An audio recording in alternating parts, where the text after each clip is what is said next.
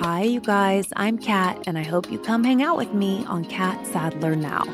On my weekly podcast, I continue to ask the questions. I've been interviewing people for more than 25 years now, but that doesn't mean I've found all the answers. Make sure to listen to Kat Sadler Now, wherever you get your podcasts. Hi, I'm Allison. And I'm Taylor. And we're the hosts of the Anxiety Chicks podcast, where we dive deep into the reality of anxiety, nutrition, and mental health. Listen as we explore all things anxiety healing while keeping it real, including our own struggles with mental health. We'll bring our expertise as healing professionals to the conversation while discussing the tools and strategies you need to heal the anxious mind. Listen to the Anxiety Chicks on the iHeartRadio app, Apple Podcasts, Spotify, or wherever you get your podcasts.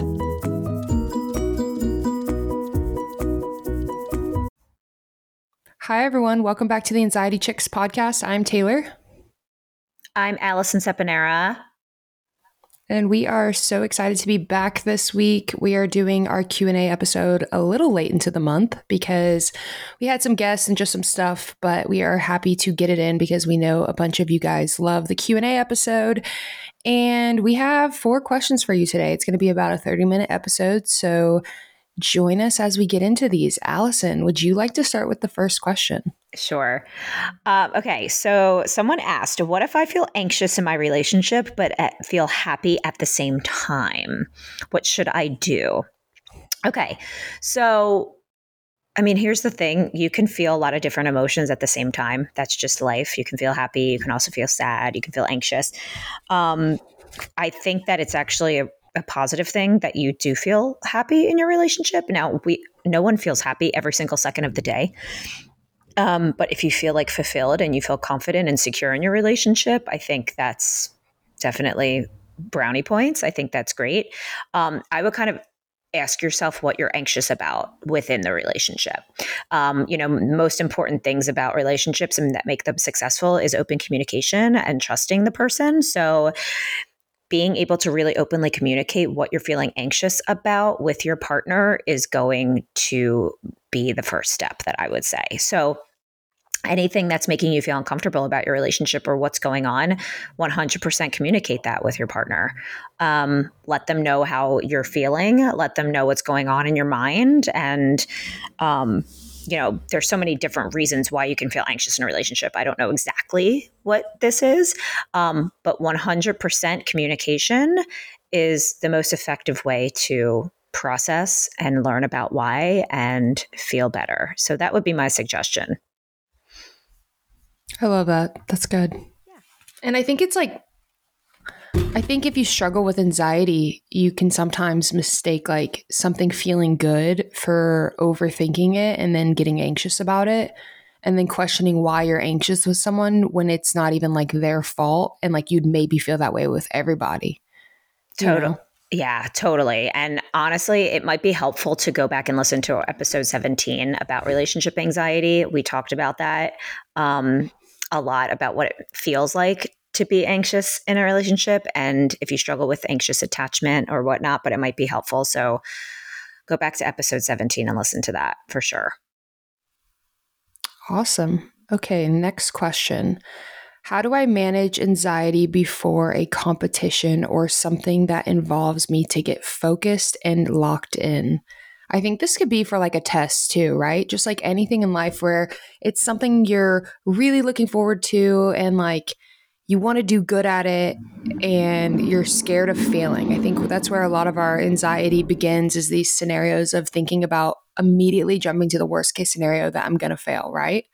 So what I try and tell myself is like, but what if I succeed? What if I win? If I don't give myself the opportunity to jump in and try, how will I ever know? I will immediately always just assume that I'm going to fail and that I'm just a failure. But if you challenge those anxious thoughts with actually putting in the work, actually trying, actually doing it, and maybe even proving yourself wrong, or maybe even failing, there's so much growth and learning to failing too. It gets easier next time. You're more prepared. You learn how to feel. You learn how to accept that it's okay to not be the best and that there's room for growth. I mean, a lot of times, like even with athletes, if you look into like how they talk about their career and stuff, it's even people with careers, like even people who have created the coolest things in this in this world, when you look at their process of how they got there, they failed a lot on the way, right? And what if they let that fear of being so scared to fail hold them back from ever moving forward? So you have to tell yourself that. Like, I don't think there's anybody on this earth who's just immediately jumped into something and was immediately successful at it their whole life, like never had a speed bump. Like, just allowing yourself to fail too. I think that's like a big key, is like allowing it, like being okay with the outcome if it was to come. Yeah, I think people put so much pressure on themselves.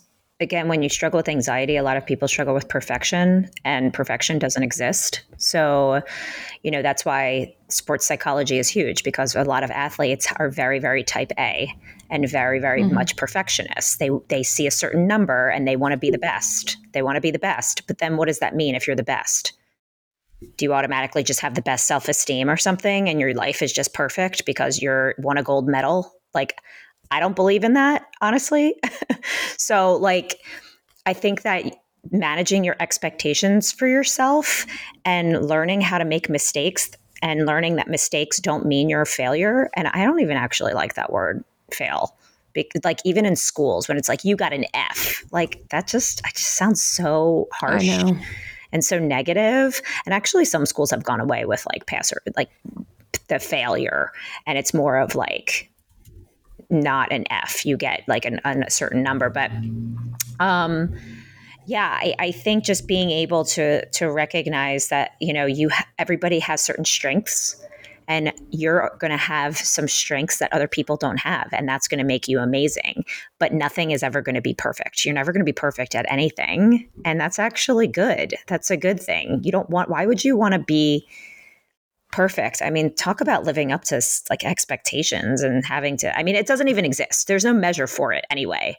So I think, giving yourself some grace, gosh, not having to be like a certain way all the time, Yeah, no, I agree.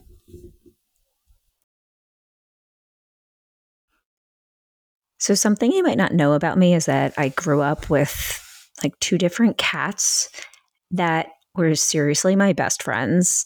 I hung out with them all the time and miss them so much. And while I have a dog now, I get to babysit my sister's cat, Silver. And she's so cute. But when I babysit, I also need to like clean the litter sometimes and have to feed her and just make sure I love her so much, like she's mine. And so when Sylvie's healthy and happy and looking good and feeling good, it makes me happy. And it also makes my niece and nephew very happy because they're really the ones that take care of her and love her so much. My 15-year-old nephew, Paolo, actually loves the cat more than I think his family. So he always talks to me about how scared he is when Sylvie looks sick or he's acting strange. And this is why I was so excited to have them try Pretty Litter. And I brought it to my nephew and I told him, I said, listen, make sure that you check out the litter and the color after Sylvie urinates. Check out the color of the pee. And I gave him this little like health monitor that the Pretty Litter gives you.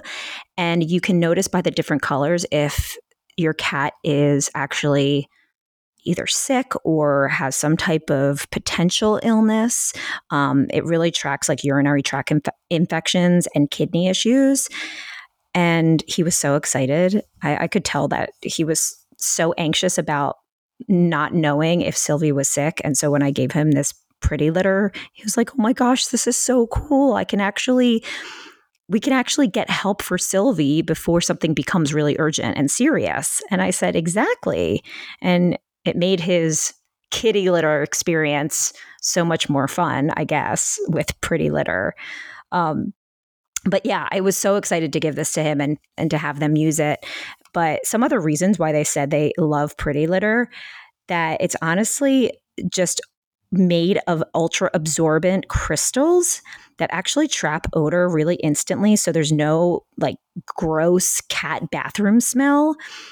And Paolo loves this because he's the one cleaning the litter all the time. So he keeps telling me, oh my gosh, it smells so good. There's no smell. It doesn't even smell gross like it used to. I said, I know, Pretty Litter's the best, let me tell you. And then another thing he actually told me is that when he was putting the Pretty Litter into the litter box, he was like, the crystals are so soft and they're so light and it's not really as dusty as other litters. And he said, it's not even like messy when he cleans it. I said, I know. This is what's cool about Pretty Litter. So he's very excited. I'm very excited because when I have to babysit, then I have to sometimes clean it too. But the coolest part is that Pretty Litter ships free right to their door in this small, lightweight bag. And they never really run out of it because it's not really taking up space and it's not really this huge bag. It's not stinking and it comes every month. So I'm so excited about Pretty Litter. Pretty Litter helps keep tabs on my cat's health and it keeps odors down. You and your cat are going to love Pretty Litter as much as we do. Go to prettylitter.com/anxietychicks and use code anxietychicks to save 20% on your first order. That's prettylitter.com/anxietychicks. Use code anxietychicks to save 20%. prettylitter.com/anxietychicks. Code anxietychicks. Terms and conditions apply. See site for details. Are you that one friend in the friend group that loves to treat yourself? It's okay. Honestly, we all do it. You know, get a pedicure and opt for the extra 10-minute foot massage with green tea infused lotion, refuse to make coffee at home because that fancy coffee shop is right downstairs. Opt for that extra legroom seat on the plane because now your vacation starts now. Always buy double at a sale because it's actually like saving money. Well, if you treat yourself to the top options with everything in life, why settle when finding a doctor?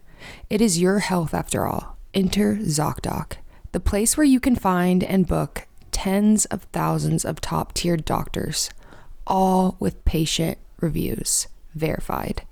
So don't settle. Go for the best and find the right doctor for you.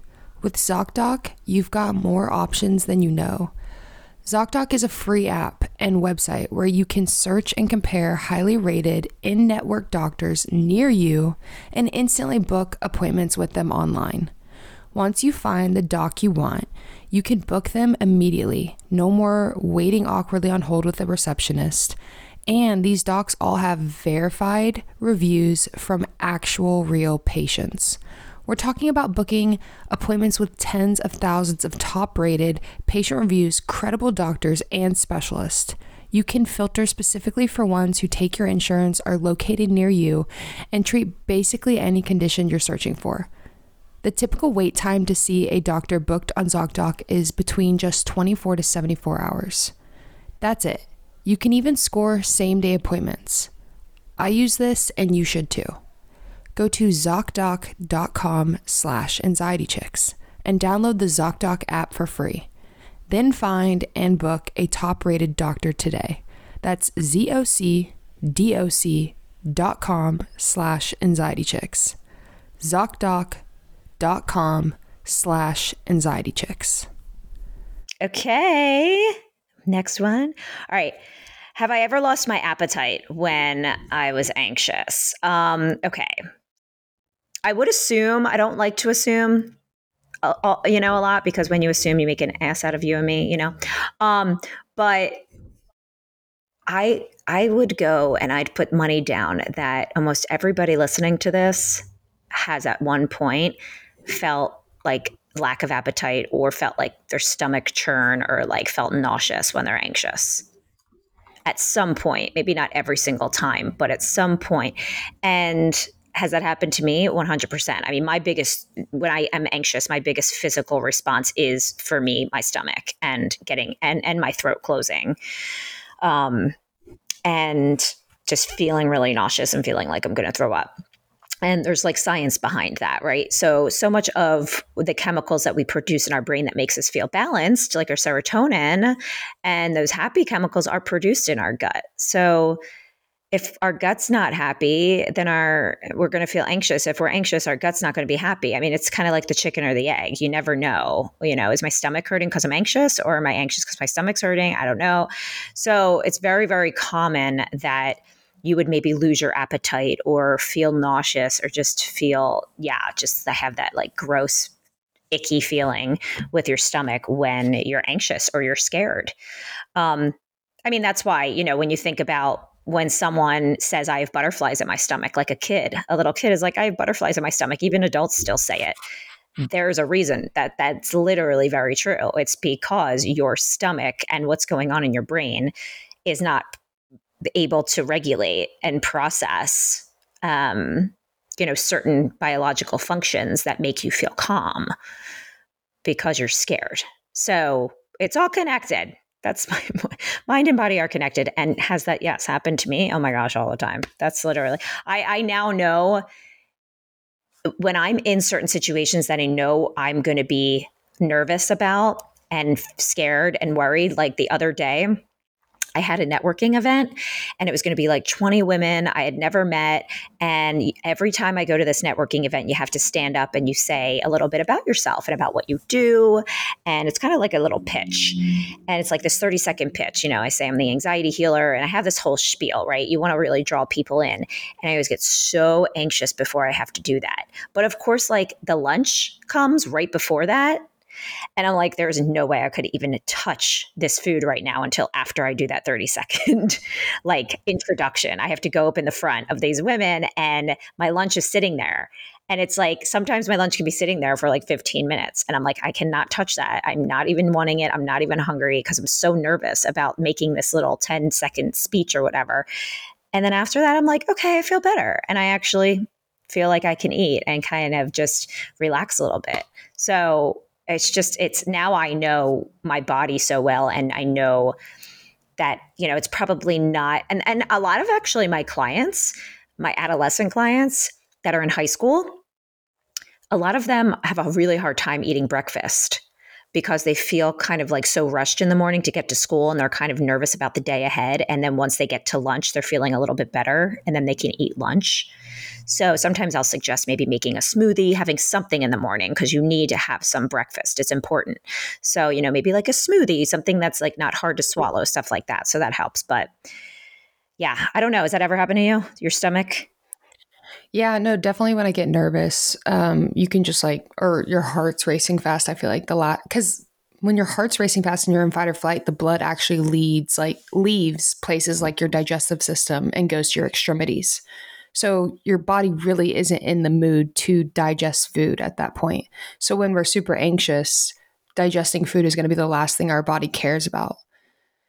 So that can make us a bit queasy, Totally. Yeah, I mean, and that's just very, very common. So I can imagine that everybody listening's like, okay, that definitely has happened to me at some point. Yeah, absolutely. Okay. Next question. Is sleep anxiety a thing? I have been dealing with waking up and heart palpitations. I gotta say, the first time I've recognized panic disorder and just like really bad anxiety in myself, I felt like nighttime was the absolute worst. Like something about the darkness right when I was getting into bed, the night coming to an end, the silence, it would spiral me. I felt like that's when I experienced anxiety the absolute worst because I feel like during the day, like especially when it's sunny outside, there's a lot you're visually seeing and visuals and just stimulation in general. Like you're just constantly stimulated by things. There's distractions everywhere you look, right?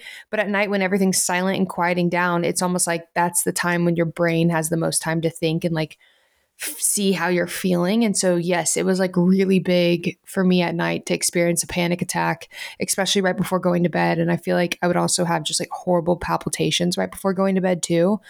And it was because I was feeling so anxious or like overwhelmed or whatever. So I definitely feel like my anxiety was the highest at night when I was dealing with really bad anxiety. I also just like don't like nighttime. There's something about the darkness that I just really hate. It just feels depressing and like a dark bubble. Like I definitely love longer days. Like I'm very much so looking forward to March where we roll the clocks. Um, and that will be a lot better because I hate short nights. I feel like I have no hours in the day and then I just feel like it's just a black hole. It's the hardest thing to explain. But Allison, what about you? Did you when you were having like a lot of anxiety, was there ever a time you noticed like morning or night or no? Yeah, I'm the same as you where I actually don't love, like, I love longer days. I mean, it's no surprise to anyone listening if you're a fan for a while that I talk about nature all the time and being outside. Um, and just wanting to be outside as much as I can. And of course, when it gets darker out, like, no, you're not going to do that as much, or when it gets colder out. So I definitely find myself during those like cold winter days that are darker, feeling more anxious and a little bit more depressed. Because anxiety and depression, they kind of go hand in hand many times. And yeah, I just feel myself isolating a little bit more and not really getting so panicky. Like I don't really get like panic attacks more often, but I definitely feel like isolated a little bit more. And I feel like I do feel like a darkness within me, no pun intended. It's like darkness, then darkness within me. But um I think it's very common though when it comes to like sleep and stuff, because when you put your head when you try and wind down from the day and you're so busy during your days, when you finally get to be still and like lay your head on the pillow is when your brain literally feels like it's screaming at you. Because so many times people with anxiety keep busy and want to distract themselves from certain thoughts during the day, because that's what the only way they know how to cope. We know that that's not the healthy way to cope. Distraction is good at certain moments, but it's really a short-term relief. So if you're someone that like does that and really is just a busybody, and then your thoughts are screaming at you at night and you can't sleep, then there's probably a reason for that. You're not really accessing that part of the brain that needs to be rewired and reprocessed. And I would wonder, if I was working with you, what those thoughts are that are like screaming at night. Like, what are the ruminating thoughts? Do you have a couple that just go over and over in your mind all night where you feel like you can't sleep or you're scared of something? Like, what are those thoughts? And that's just the CBT in me would dive into that, Yeah. But yeah, it's hard. Yeah, no, I think a lot of people relate to that. And I feel like I've gotten a lot of messages where people say like, I feel like most of my messages actually, if I look at them, the DMs, they come in a lot of times at night hours. Interesting. So it kind of seems like, oh, when people are feeling like more anxious, like they're more likely to reach out. So I think that's interesting. Yeah. I mean, and there's a difference too between, is this person someone who finds it really difficult to fall asleep, or does this person find it okay, like pretty easy to fall asleep, but then wakes up in the middle of the night, right? I've noticed that that's kind of different with a lot of people. They can either fall asleep, but they wake up all the time, or they just can't fall asleep at all. And then when they finally do, it takes so long, but they can sleep because they're so exhausted. Yeah, I feel like when I have something super important the next day, like say early in the morning, I find myself waking up in the middle of the night, almost like a startled wake up, because I'm like so scared of like missing my wake up call or something. So it's like, and then it's like super hard for me to like go back to bed because I'll like jolt up with like in so much energy. You know what I mean? Oh, interesting. Like if you have something at like 7 or 8 a.m. And that you have to like be there by that time, I'll wake up at like 2 or 3 a.m. just like jolt up like, oh, it's time to go. And then I look at my clock and I'm like, dear God, it's only 2. Like, and now I got to go back to bed. I have all this energy. It's such a weird thing, and I'm working on that. It's like, okay, your alarm's going to wake you up. You're not going to miss your alarm. It's one of those like, just like control things. Yeah. So yeah, it's really hard. I've been having off and on sleep stuff for probably all my whole life, honestly, now that I think about it. But the last couple, me going through like at my age, maybe going through perimenopause and then like, stuff with my dad dying and then just being worried about adulting and just different things come into your brain all the time. I just never know how I'm going to sleep at night now. I used to be able to think, oh yeah, I'll get like my 8 hours and I'll wake up tomorrow refreshed. That happened for a little while in my 20s. Now I'm just like, I don't know. Hopefully I'll sleep good tonight. Who knows? Yeah. So inconsistent. But the one thing I do know about me is that I have really good sleep hygiene. Really, really good sleep hygiene. So I know that I have a good environment that puts my mind and my body in a sleep mode. And I know how to do that. So even if I don't get like a great night's sleep, I still feel like I can feel mostly rested the next day, even if it's like really bad. It's not like the best sleep, but it really varies for everybody. Just work on finding out what those ruminating thoughts are seriously and tap into them. Yeah, I agree. Well, we got through those faster than I thought we were. We did. Wait, I did have one more question that someone asked me about, which was about nighttime anxiety. And we've talked about that a couple times on here already. I think that might even been part of one of our Q&As. But I did just want to remind everyone, our episode 35 is all about nighttime anxiety and nocturnal panic attacks. So go way back into the archives. That can also help with the sleep anxiety. I bet we touched on that. Oh, yeah. Yeah. For sure. Totally. I didn't even think about that. Yeah. But someone had asked about that. So episode 35 is a really helpful one when it comes to like if you're having nocturnal panic attacks or maybe just nighttime anxiety, whether it has to do with sleep or not. Who knows? But I think that could be really helpful. Yeah. Yeah, very you guys nice. don't forget to submit your questions because sometimes when we do these we don't get as many as, and then like other months we get like 20 questions. Yeah. So even like DM us a question, like be like, hey, question for the Q&A pod or something, and we can like write it down. Yeah, totally. But we do love everyone that continues to listen. Please rate, review, and subscribe. We've gotten some newer reviews. We love you guys so much. Don't forget, we do giveaways every now and then. So we're closing up on our giveaway from the last couple of days, but we do some really cool giveaways where I'll give away my book and Taylor will give away some CBD. I'll have like some coaching program information that I give away, like a session for free. So go to the Instagram and make sure to follow us on all platforms. But we love you guys and we will talk to you next week. Bye. My voice cracked. Bye.